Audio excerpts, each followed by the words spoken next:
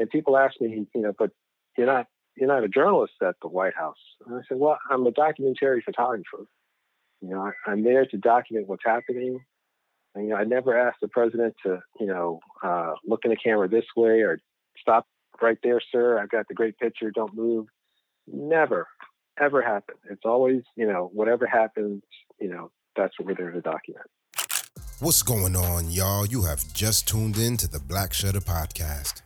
On this show, I invite Black photographers, filmmakers, editors, and creative business folks to discuss their experiences and share their wisdom. You will hear about their work, their challenges, and their inspirations. My name is Idris Talib Solomon, a creative director, photographer, and filmmaker based in Brooklyn, New York. So if you dig photography and you love the culture, keep your mind open and your headphones locked. This is the Black Shutter Podcast. This is episode 9 of the Black Shutter Podcast. Our guest today is a former official White House photographer for the Obama administration. He has over 20 years of photojournalism experience shooting for the Associated Press and a Virginia pilot. He discusses a typical day photographing the Obamas and the importance of being the only Black photographer on the White House staff. In 2019, he published a book entitled Yes, We Did, Photos and Behind-the-Scenes Stories Celebrating Our First African-American President. Lawrence Jackson, what's going on, brother? How you feeling? I'm doing great. How are you? I'm doing well. Welcome to the Black Shutter Podcast. So, tell us where you're calling in from. Arlington, Virginia, just outside of Washington, D.C. Out of D.C. You're like I've had a few photographers from the DMV on the show already. So it's I think with the amount of politics that have to be covered in D.C., I feel like I'm going to get a lot of photographers from that region. Are you from the DMV area, or where you normally based, or originally based? Well, originally we're from Richmond, Virginia. Okay. So born and raised. It's an hour and a half down 95, and I stayed there until I went off to college, which was James Madison University. And after college, I did a couple of internships at different newspapers. My last one was at the Virginia Pilot in Norfolk. Mm-hmm. And I spent 10 years there with, really the best 10 years of my life as a photojournalist, kind of growing and learning with just the great people. And then I went up to Boston to work for the AP for a couple of years. And then I transferred to DC with the AP. And about 7 years there. And then in 2009, I went to work for the White House. Oh, nice. So just hearing you say it sounds like it's a pretty straightforward path, but... Oh, yeah. Just straightforward path. It's like, oh, yeah. And then I became White House photographer. It's like, well, right. Wait a minute. There's a lot of steps in between that I'm sure a lot of people want to hear about. What did you study at James Madison? So when I originally went to college, I was going to be a newscaster or sportscaster for, television.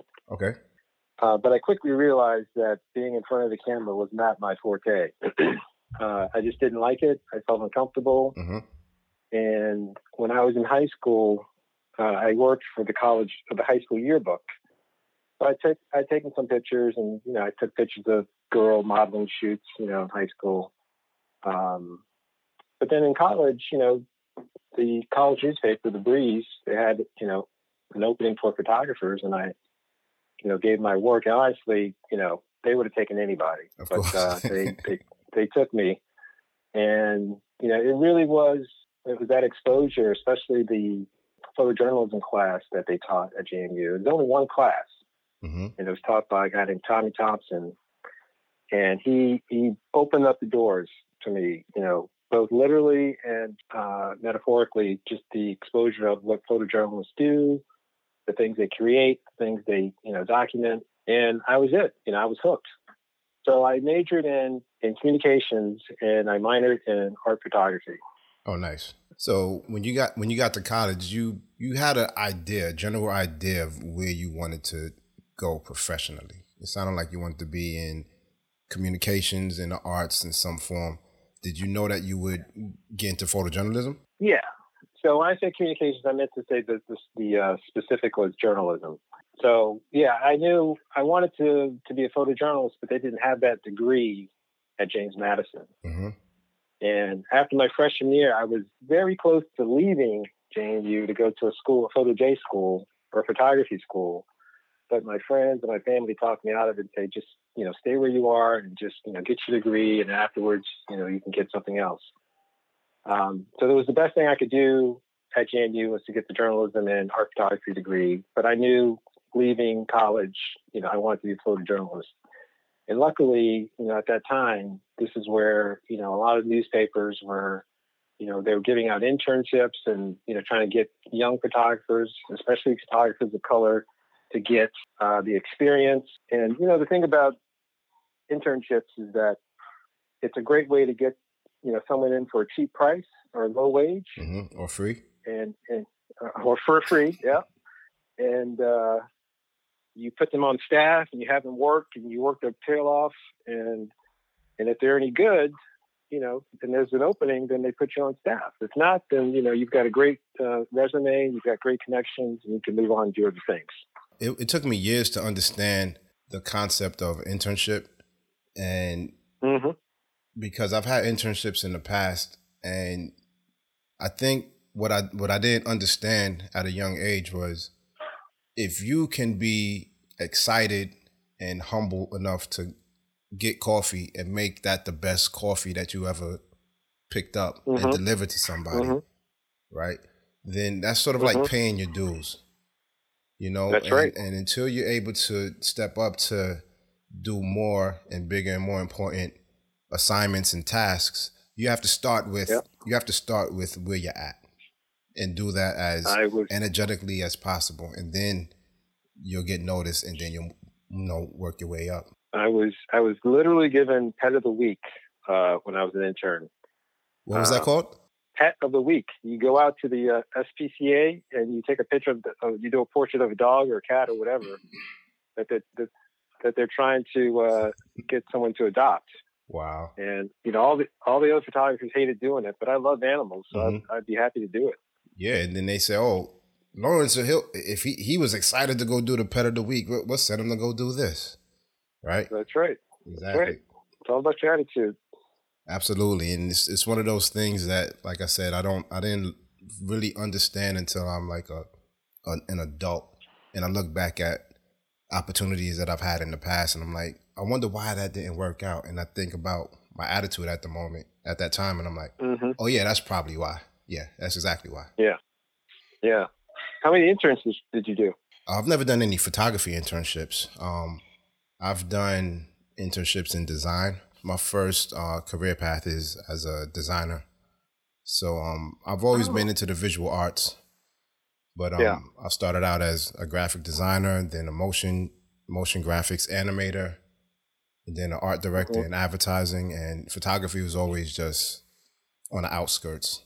It was on the periphery of my interest, and I just kept getting better at it and sharing more and more work. And then that work started to get recognized, and now here as a professional. So it's like your story. It's a straight arrow. It's a straight shot. Okay. I'm going to let that slide. You worked for 8 years as official White House photographer. Yes, sir. Wow. So that is one of those jobs that is like it's like a once in a lifetime opportunity. Yeah. How did you end up, with that job? So since I was already in Washington, the story that I tell when I give talks is on election night, November 4th, 2008, I was working for the AP covering the White House. And, the results came in and Senator Barack Obama was elected. And I went crazy. I was just so excited. I called my wife, I called my brother, I called my mom. And it just there was this emotion that came over me because we had just elected our first African-American president. Mm-hmm. And about that time, there was a commotion going outside the White House in Lafayette Park. And slowly but surely, people started gathering there, just kind of celebrating what had just happened. So I grab my camera gear and I go out into the park and I take pictures, and the energy is just absolutely infectious. People are screaming and crying, and I do my job. I take my pictures, and I go back to the White House and I follow my images to the office, and I pack up my gear, and then I leave and I walk back through the park, and it's around 1 a.m. at this point, and people are still out there celebrating. And as I'm walking to my garage, where I park my car, there's another man. He's about 20 feet to my left, and we're walking in the same direction, and we're getting closer and closer to each other as we walk. And it's a black man. Mm-hmm. And as soon as we're within not shouting distance, but speaking distance, he looks at me and says, "Can you believe it?"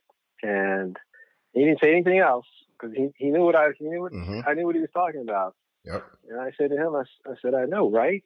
And that connection with that complete stranger, and I just said to myself, if I can be the photographer for this president, I'm going to take that chance. So I applied. I got my portfolio together, and did a cover letter and all that stuff, and I gave it to someone on the Obama campaign, because Washington's a small town. Yep. And you really do you meet people, and you just you have to make those connections, and you have to keep them. And I didn't hear anything. This is probably late November, early December. I submitted my application, and I didn't hear anything. And then in January, early January, it was announced that Pete Souza was going to be the chief photographer. Mm-hmm. And I was like, okay, no problem. Pete probably has, and I know Pete from DC because he had been working as a photographer for the Chicago newspaper, but he had just recently retired. Mm-hmm. So I was like, no problem. I'm just going to cover the first African American president from the vantage point of the Associated Press. Yep. Still exciting, still historic, and everything. And then 2 weeks or so into January, Pete calls me up or sends me an email and says, "Hey, I have your portfolio here. Are you still interested in working for the White House?" I was like, "Yeah, let's talk." Wow. So we had 2 coffees, and he told me what he was looking for, and I told him what I was looking for, and then he told me the job pays this much. And when I say this much, I mean not a lot of money. Mm-hmm. Yeah. Government, public service, it's not, you're not doing it for the money. And, so he offers me the job and tells me the job pays this much. And I say, well, I'm going to have to talk to my wife about this, because at the time she was a stay-at-home mom, and she didn't, we had 2 kids under the age of 4. So we were, it was been a huge sacrifice for me to take that job and for her. Mm-hmm. So I went home that night and I told her, said, "Look, I've been offered the job, but I don't think I'm going to take it because it doesn't pay enough." Mm-hmm. And she looked at me like I was crazy. I mean, literally like I was crazy. She's like, "You are taking this job. Wow. I will get a job. We will make it work, but you are taking this job." Wow. And I always tell this story. The moral of this story is to marry up, because if you don't have a good partner in life, it just makes life that much harder. Yeah, you need that support. We can't do it by ourselves. So that's a long story for probably a very short answer, but that's how I got the job, because I get asked that question. I used to get asked that question all the time, mm-hmm. and it's not like you can just apply for the job. I mean, they choose, and I say they, whoever the communications person is for the White House or for the incoming administration, they choose the photographer, the chief photographer, and then he or she builds their staff mm-hmm. from there. Yeah. And it's usually a staff of about 11 or 12 people, 5 photographers, 1 assigned to the VP, and the other 4, or 1 assigned to the First Lady mostly, and the other 3, 1 assigned as the chief photographer to the president, and then the other 2 kind of rotate kind of around. And that's the way it was for us. I'm sure it might be different for the current administration. So you were one of the 3 that will rotate around President Obama? Yeah. Okay. Yes, and the First Lady. And the First Lady. Okay. Who did you cover more? I covered him more. Okay. We had a little bit of a system where every third week you'd be the person who'd work nights, weekends, and travel. Okay. And then, like every fourth week, you cover the first lady that week. All right. So there was a system. There was a system in place. So it really helped, for me. I would hate to do nothing but one thing all the time. Mm-hmm. So with this, it at least changed things up a little bit. That's cool. And it gives everybody an opportunity to, switch their lens up, for lack of a better term. Yeah. So that's interesting because you said you applied, and I'm sitting here thinking, like, did an ad go out in like LinkedIn or something? And I can imagine the amount of people that will be applying to a job like that. So you definitely have to know the right person. And how was it made aware to you that this job was available? Well, I mean, you don't know for sure. So when Senator Obama had his campaign running, he never had a full-time photographer on staff. So that tells you one thing, that, hey, they don't have a full-time photographer, and now they're about to enter the White House. So there has to be an opportunity. Mm-hmm. And I get it. See? Mm-hmm. Now, let's just say for the Biden campaign, I know the guy who's his photographer, and if Biden goes all the way to the presidency, 9 times out of 10, this guy will be his chief photographer. And then he will build his staff from scratch. Yeah. All right. Interesting. Were you naturally interested in politics? When I moved to Washington, I was really intrigued by the variety of things. Politics, there's a saying that everything comes through Washington. And what that means is, you take any issue around the world or anything across the country, it usually comes through Washington in the form of legislation or some association or an embassy or, you name it. There's some aspect of that story or that issue coming through Washington.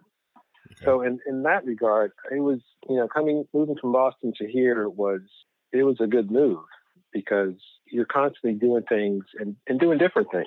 But beyond the politics of Washington, you have 5 major sports teams, if you count the women's soccer and men's professional soccer teams. Mm-hmm. And then you've just got features. You've got DC politics, you've got Virginia politics, you got Maryland politics. So I've always been drawn to stories, and I think people who have stories to tell, could be in politics or an issue or whatever, it's a good way to put a face to some of those stories. So yeah, I've always been drawn to politics, but it's more than just politics. It's about people and the policy that affects people's lives. Now, when you look at the photographic landscape in DC and you look at the amount of events that happen in politics, there's not a lot of Black photographers covering politics. No.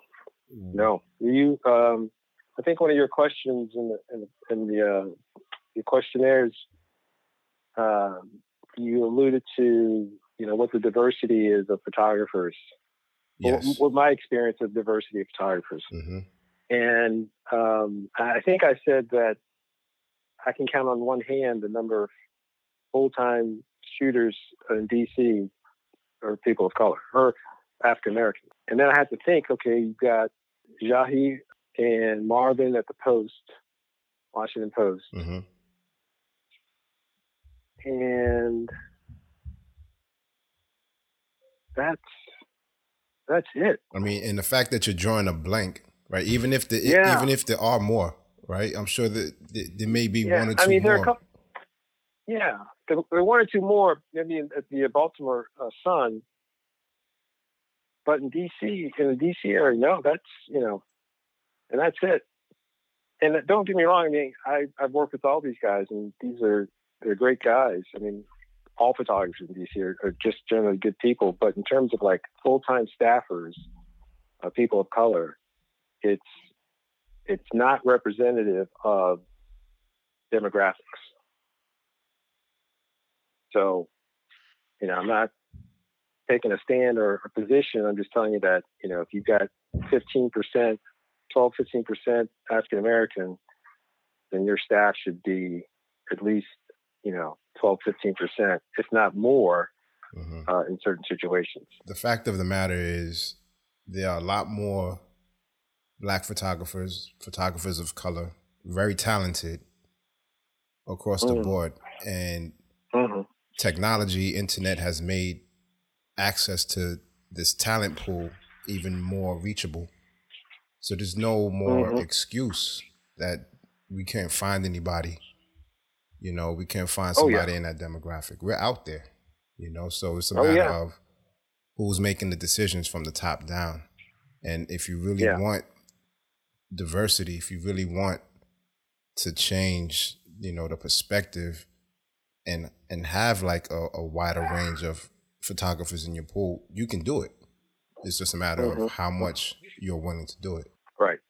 Yeah. No, it's about, you have to have your priorities. The industry itself has contracted so much that it makes it harder. I mean, if I was young coming up today, I don't know how hard it would be. I mean, I know it would be very hard, but I'm not sure if I'd get the same breaks and chances that I got 20 years ago. I'm fortunate enough to, I have a different job outside of photography, and I'm able to still work as a photographer, but not relying on that as like my sole bread and butter. And it's because it sort of happened, not by accident, because I actually pursued it, but it didn't happen where it was like, this is the lane that I'm going for. I'm going down this photography lane and I'm going to make it happen. It sort of happened after everything else was developed, so. Yeah. And I know that it is a challenging field to be in. I see it. I like your website. I've listened to a couple of podcasts. I think you've got a real niche going for it, and I don't know why you're talking to me, but I know it's going to be good, and I know you're going to grow this thing. And if I can help you in any way, I will. I mean, just sharing your story is more than enough. And the reason why I'm talking to you is because, dude, you covered Obama. You spent time with the Obamas over the course of 8 years, man, as a photographer. Yes. That is commendable. Yes. And I'm sure there's a lot of stories that you have that you could share. Yeah. So can you describe what a typical day was photographing in the White House? A typical day. Well, first of all, the president's schedule, president and first lady, and even the vice president's schedule is laid out. I mean, literally from the minute they walk into the office till they go home at night, and they get the briefing books. So with every minute mapped out for their schedule, we, as in the photo office in the communications department, look at his schedule and see what the communications office wants to cover and wants to document. So Pete's one rule for the office was, we cover the top of every meeting that the president has, the top of every world leader phone call that the president has, and we try to get him, if he shakes someone's hand, we try and get a picture of it. Mm-hmm. Okay. And then when he does the public events, and the public events are anything where the press are there to cover it, we have photographers covering that as well. So we try to cover the president's, not every move, but, pretty close throughout the day, because you never know what's going to be important, what's going to be a factor in the history of that administration. Yes. So with that kind of edict, the president's schedule's laid out. Pete would cover the president 90, 95% of the time. Mm-hmm. I mean, literally, he was a machine. But whenever he did a public event, there would always be two photographers, and we call them the secondary shooter. Mm-hmm. And so if he did something in the East Room, there'd be at least two photographers in the East Room. If he did something off campus, there'd be at least two photographers. Pete would be with him, always within, say, 10, 15, 20 feet of him. And then the second photographer would be kind of attached to the press pool and cover that angle of things. Does that make sense? Yeah, that makes sense. Okay. So a typical day is, I would, or any one of my coworkers, we would, be the second shooter for events in the East Room or in the State Dining Room or on the South Lawn, or, we do a day trip to Miami where he'd give remarks at a policeman's convention or something. Then we get back on Air Force One and fly back to DC. And, literally we fly down to Miami or wherever for an hour and a half event, and then we'd fly back to Washington. And, it was exciting, to travel like that. And people ask me what I missed the most, and I tell them Air Force One.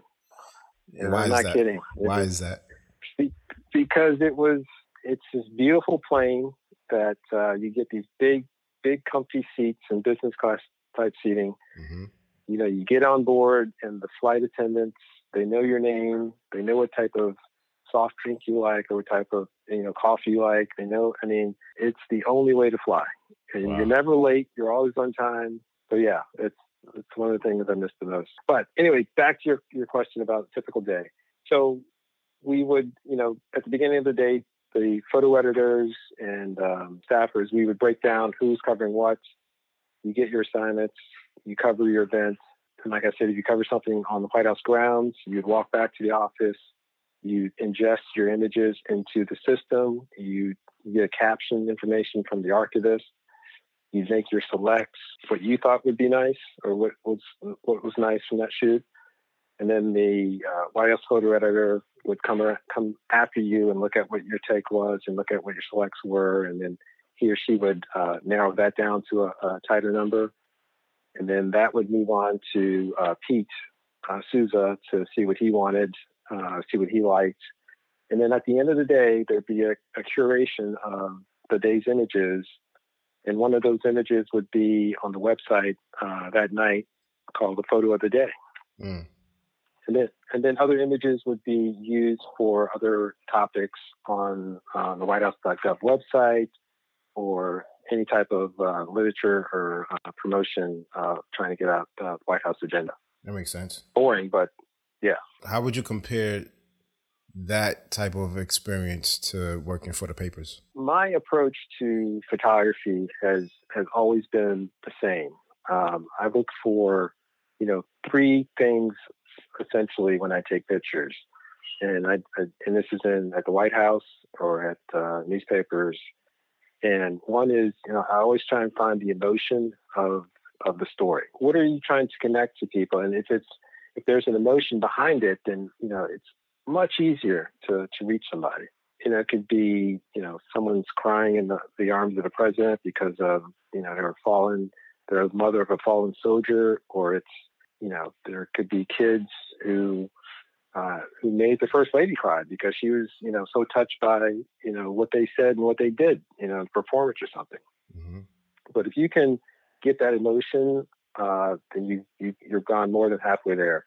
And if you can't get emotion from the story or from the picture, then let's try and get some information. What's happening in this moment?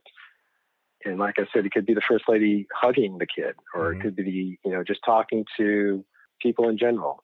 It's not very exciting, but it's the information that you're trying to get across at the time.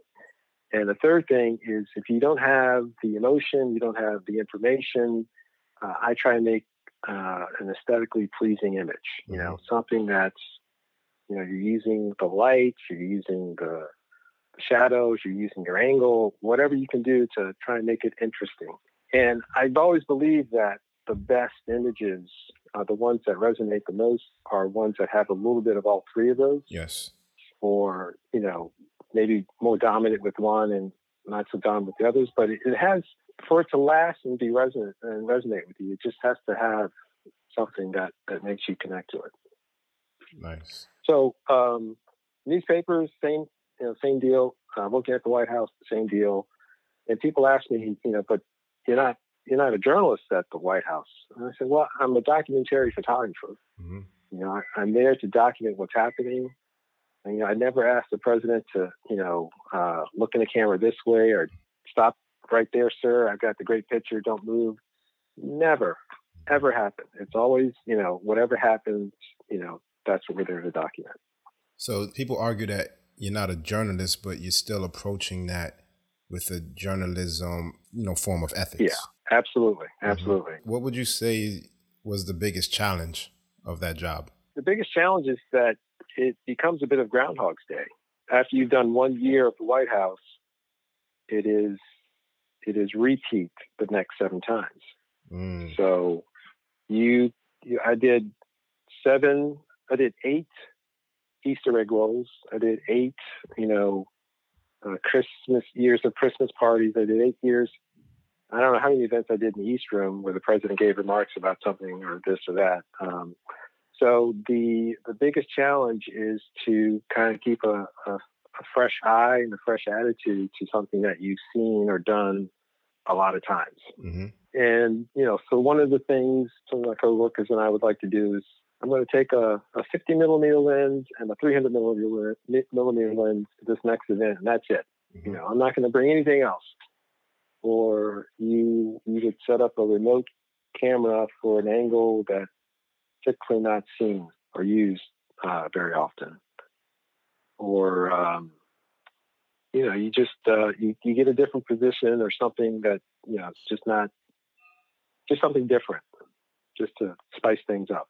So it sounds like you took the challenge of dealing with like something that's monotonous and turned it into a way to either become more technical with your cameras by setting up the remotes or limiting yourself to a specific focal length on your lens so that you see the scenery a little bit different from a different perspective. That's right. And that just makes you a better photographer overall.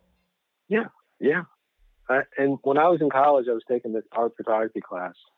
I can't remember the teacher's name, but he gave us this assignment. He says, you got 4 rolls of film, and I want you to take a 10 by 10 foot space, and I want you to use all 4 rolls of that film in that space. You can't step outside of it. You can shoot from there, but you can't leave that 10 by 10 foot space.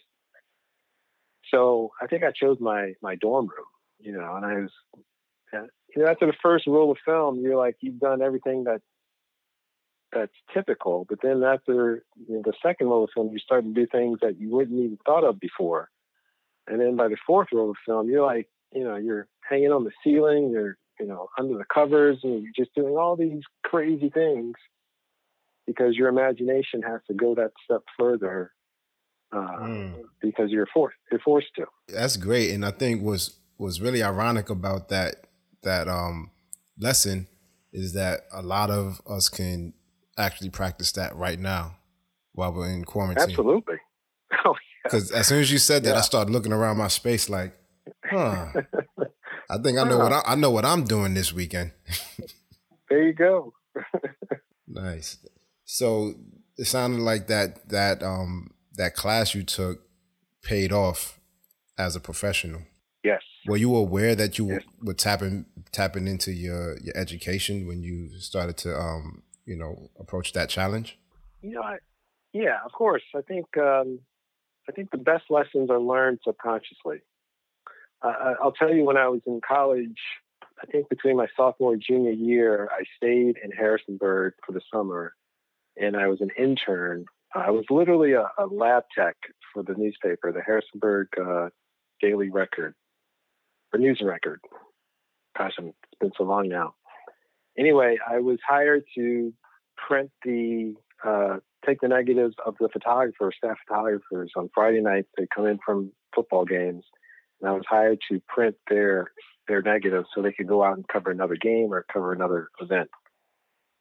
So I was this lab tech, and I'd make prints, and I was okay. I wasn't great, but they would show me, how to make a print, and they'd give me tips, and then before long they said, okay, well, you can make a decent print. How about you go out and take pictures of, the state fair, or go out and look for a feature? And they started giving me assignments. And then once they saw that I could, do a daily or a feature assignment, they started giving me, real assignments where I have to go and talk to people and represent the newspaper. Hmm. And this happened over the course of the summer.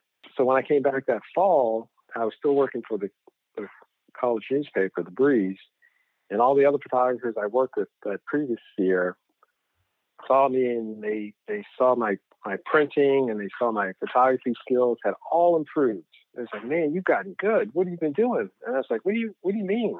I don't, And the thing is, when you keep your head down and you're just doing the work, you don't realize that you're improving because you're so busy trying to, do what you can in that moment. Mm-hmm. But then, someone comes in from the outside who hasn't been around for a while, and they see the growth that you have achieved.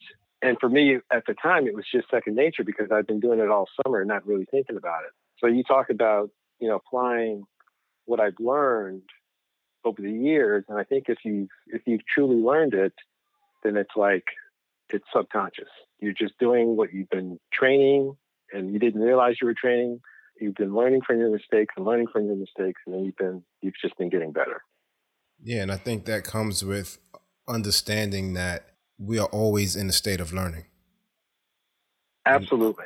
And if you keep that mindset, if you keep a beginner's mindset with anything that you do, then you're going to continue to get better, and you're going to learn more, and you're going to evolve.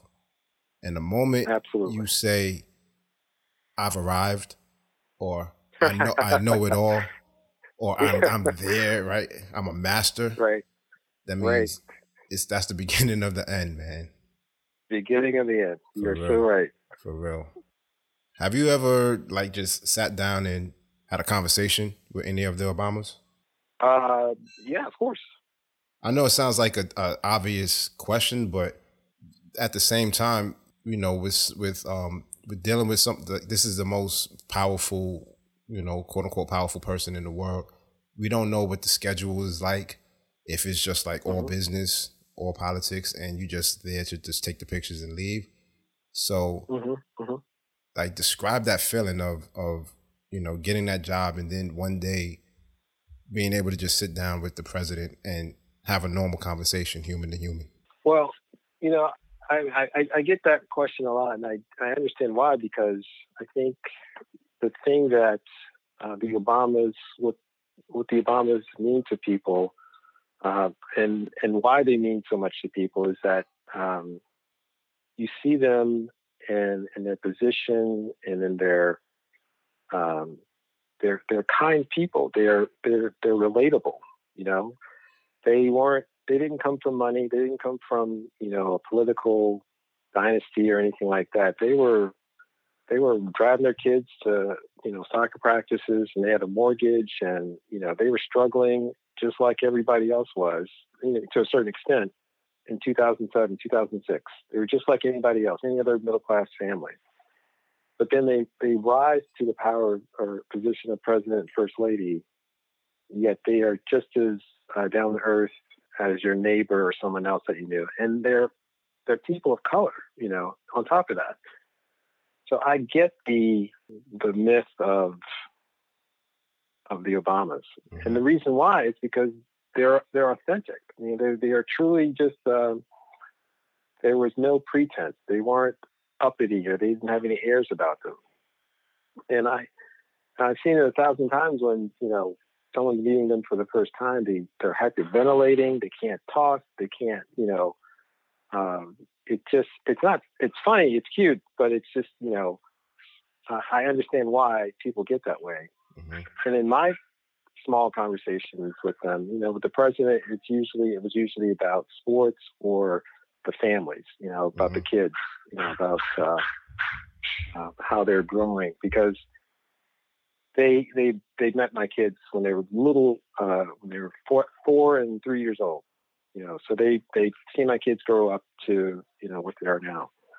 And with the first lady, it was a little bit more relaxed in her staff and conversations.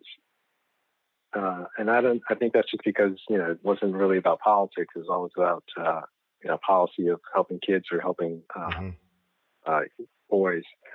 So the atmosphere around these conversations were always relaxed and just, honestly, just normal conversations of people talking about whatever's going on in the news that day.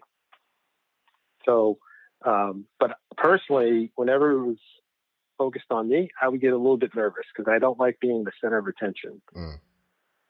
And so a couple times, we were on a trip, and if it's somebody's birthday, they will get a cake on the plane, and they will, bring it out to you and have the candles lit, and everyone will sing, and the president will come in, and the first lady will come in, and they'll all sing happy birthday to you.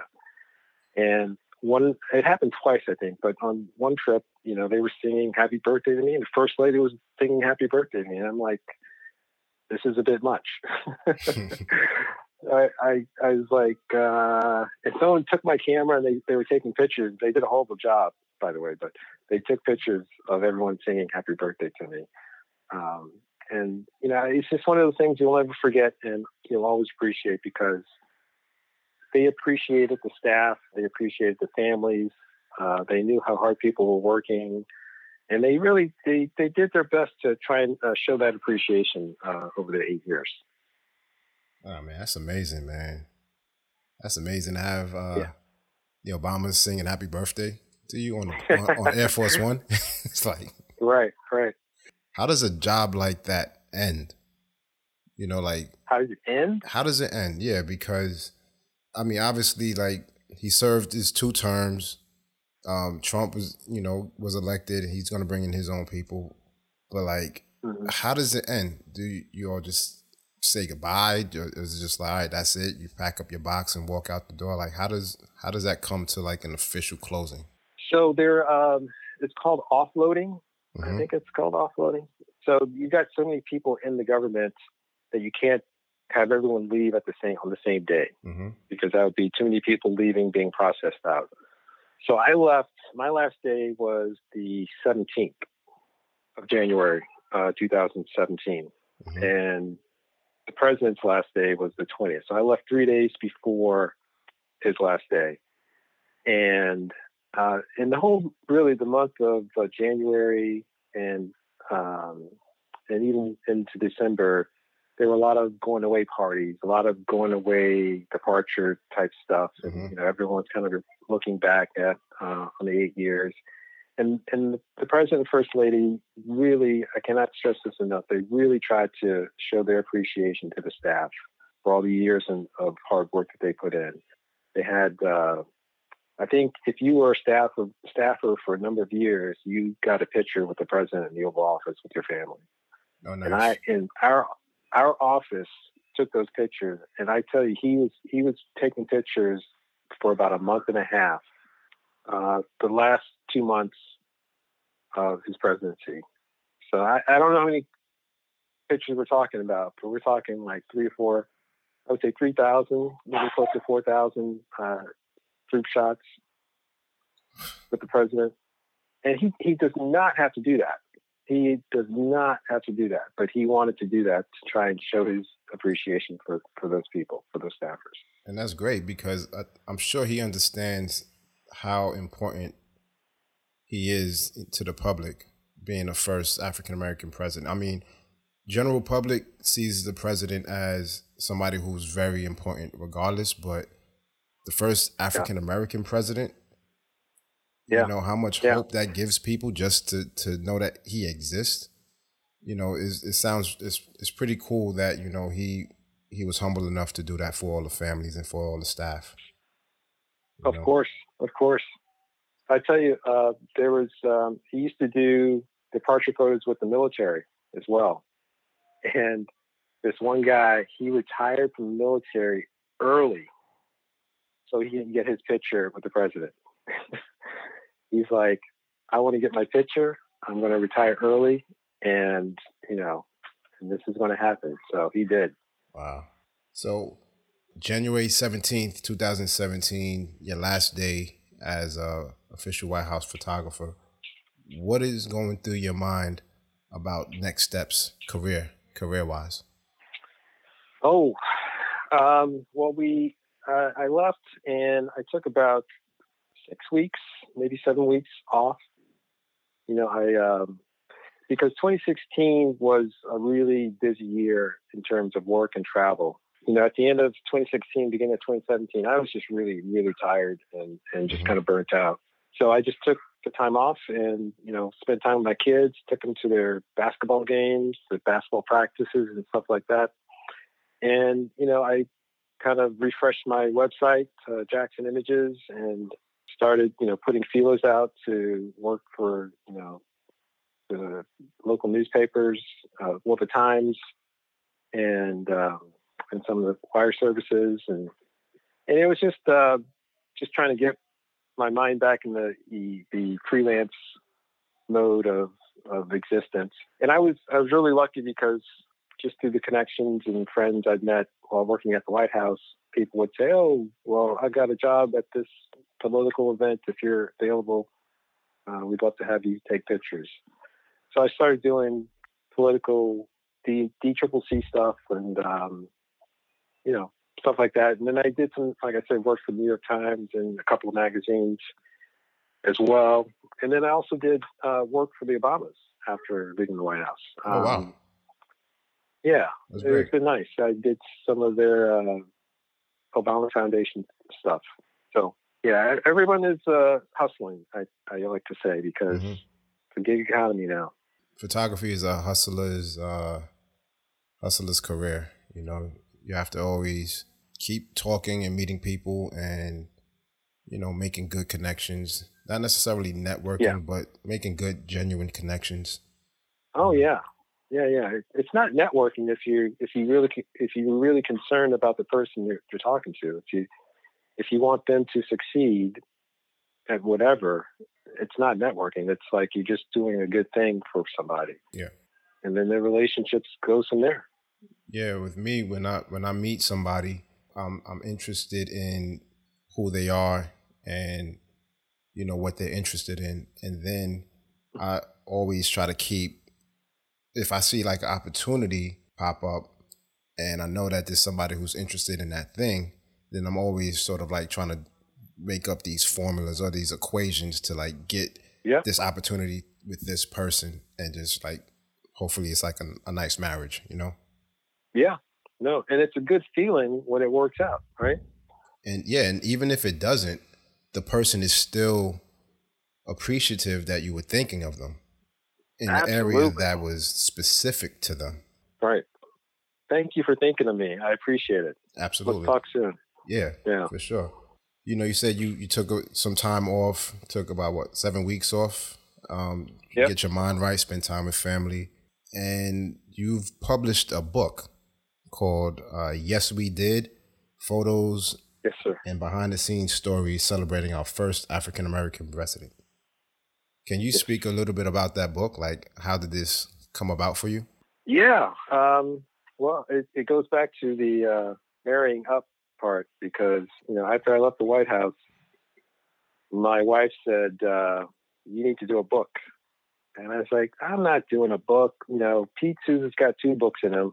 At the time, I said that, and literally he has come out with 2 books.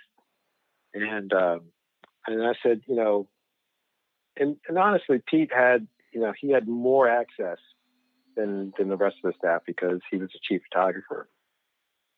So here I am thinking like, I don't have a voice, I don't have a story to tell. And here's my wife saying, look, you were the only African-American on staff covering the first African-American president. I think you've got a story to tell. And so I listened to her, and with the help of a family friend who had some connections in the book industry, he helped me kind of write I wrote the story that I told you about how I, decided I wanted to work for the White House that night, election night. So I put that in a written form, and I put some pictures, curated some pictures, and this is my proposal.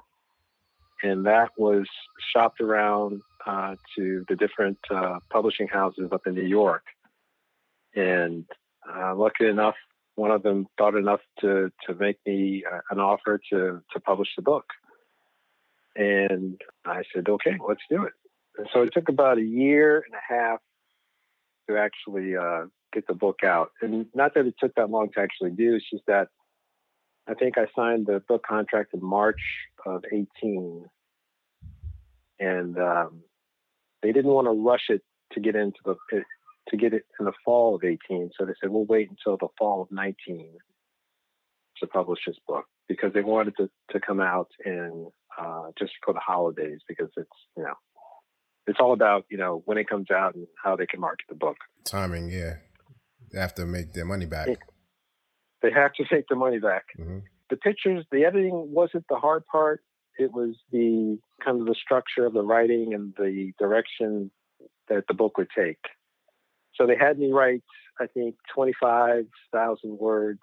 They just told me to write. So mm-hmm. just write what's on your mind, the stories that you have in your head. Just kind of put it all on paper.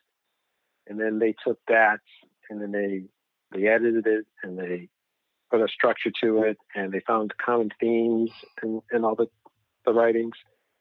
And then from that theme, they started building the pictures around the different chapters. Does that make sense? Absolutely. So it sounds like your words were the skeleton for the book. Yeah. And then the photos were the meat and bones. Yeah. Yeah.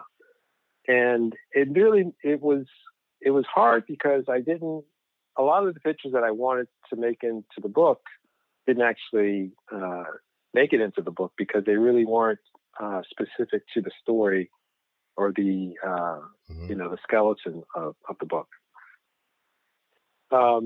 But that aside, it was a really good kind of cathartic way for me to kind of process the 8 years I'd spent and to remember. And one of the things I had other people contribute to the book. Like Steph Curry wrote a little bit of something about his picture in the book. Keegan-Michael Key, Valerie Jarrett, Cecilia Munoz, some White House staffers. You reached out to these folks and just asked them to contribute? Yes. So you just got Steph Curry on text? No, Jerron Smith, who used to work at the White House, he worked with Steph Curry. So I reached out to him, and he was the middleman.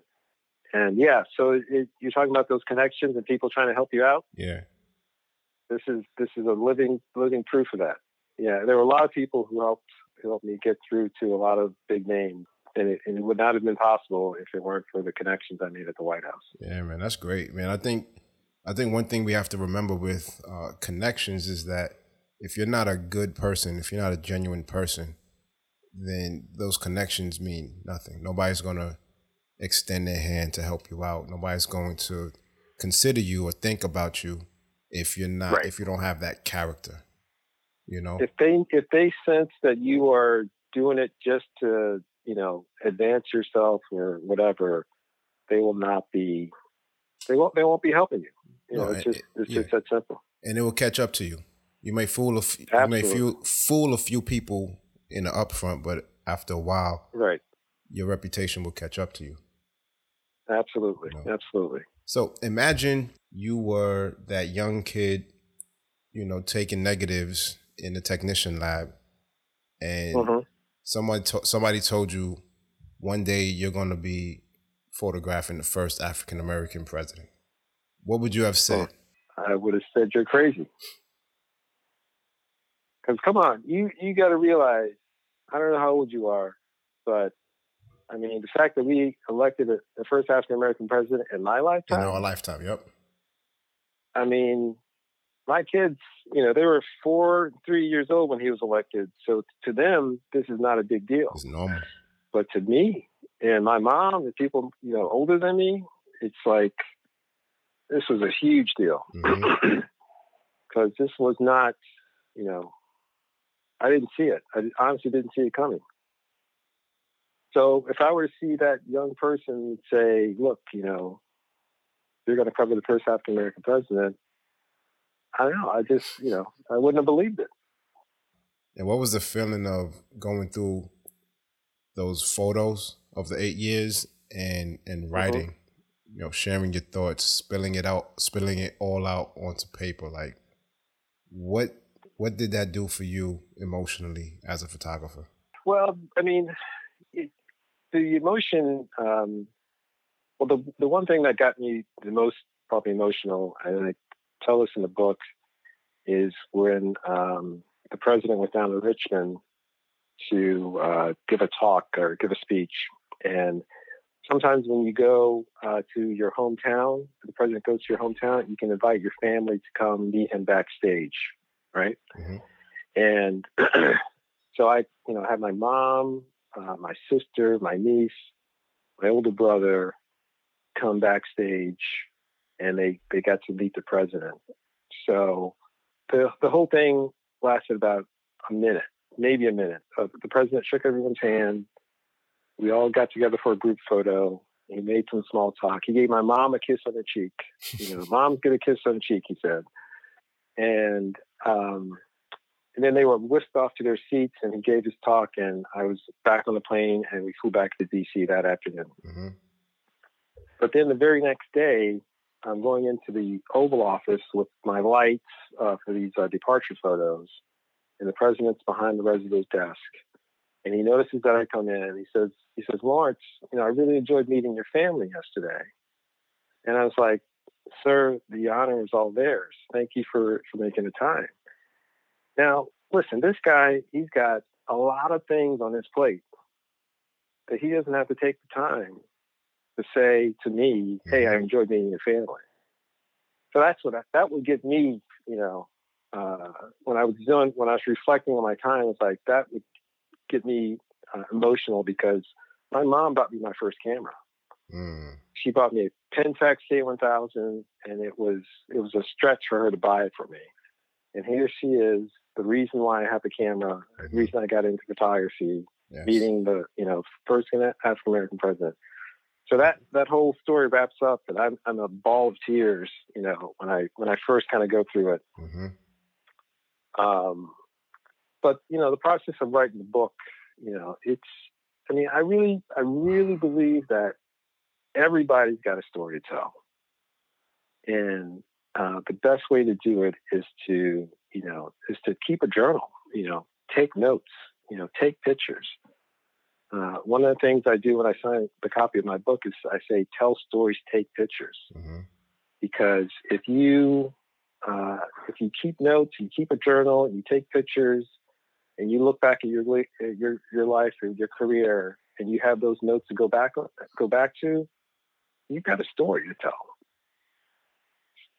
And it's, I really believe everyone's got a story to tell. And I think that's probably the biggest lesson I've learned from doing this book. Wow, that's amazing. That's amazing. So, Lawrence, what's next for you? Well, with this pandemic, a lot of freelance jobs dried up. So, taking a break. I'm actually starting to figure out some Photoshop, trying to bone up my proficiency skills in Photoshop and maybe do some video work. But yeah, once this thing is behind us and we've got a vaccine, I'll just get back into freelancing.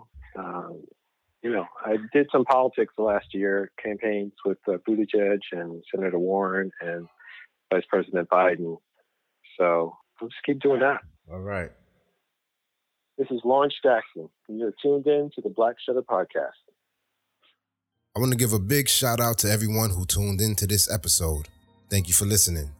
The Black Shutter Podcast is hosted by me, Idris Talib Solomon. To subscribe to the Black Shutter Podcast, head over to iTunes, Stitcher, or Google Play.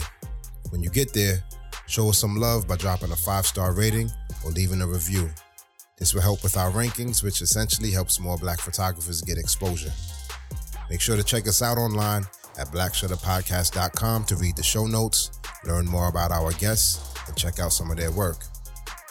I hope you enjoyed this episode. Peace. Until next time.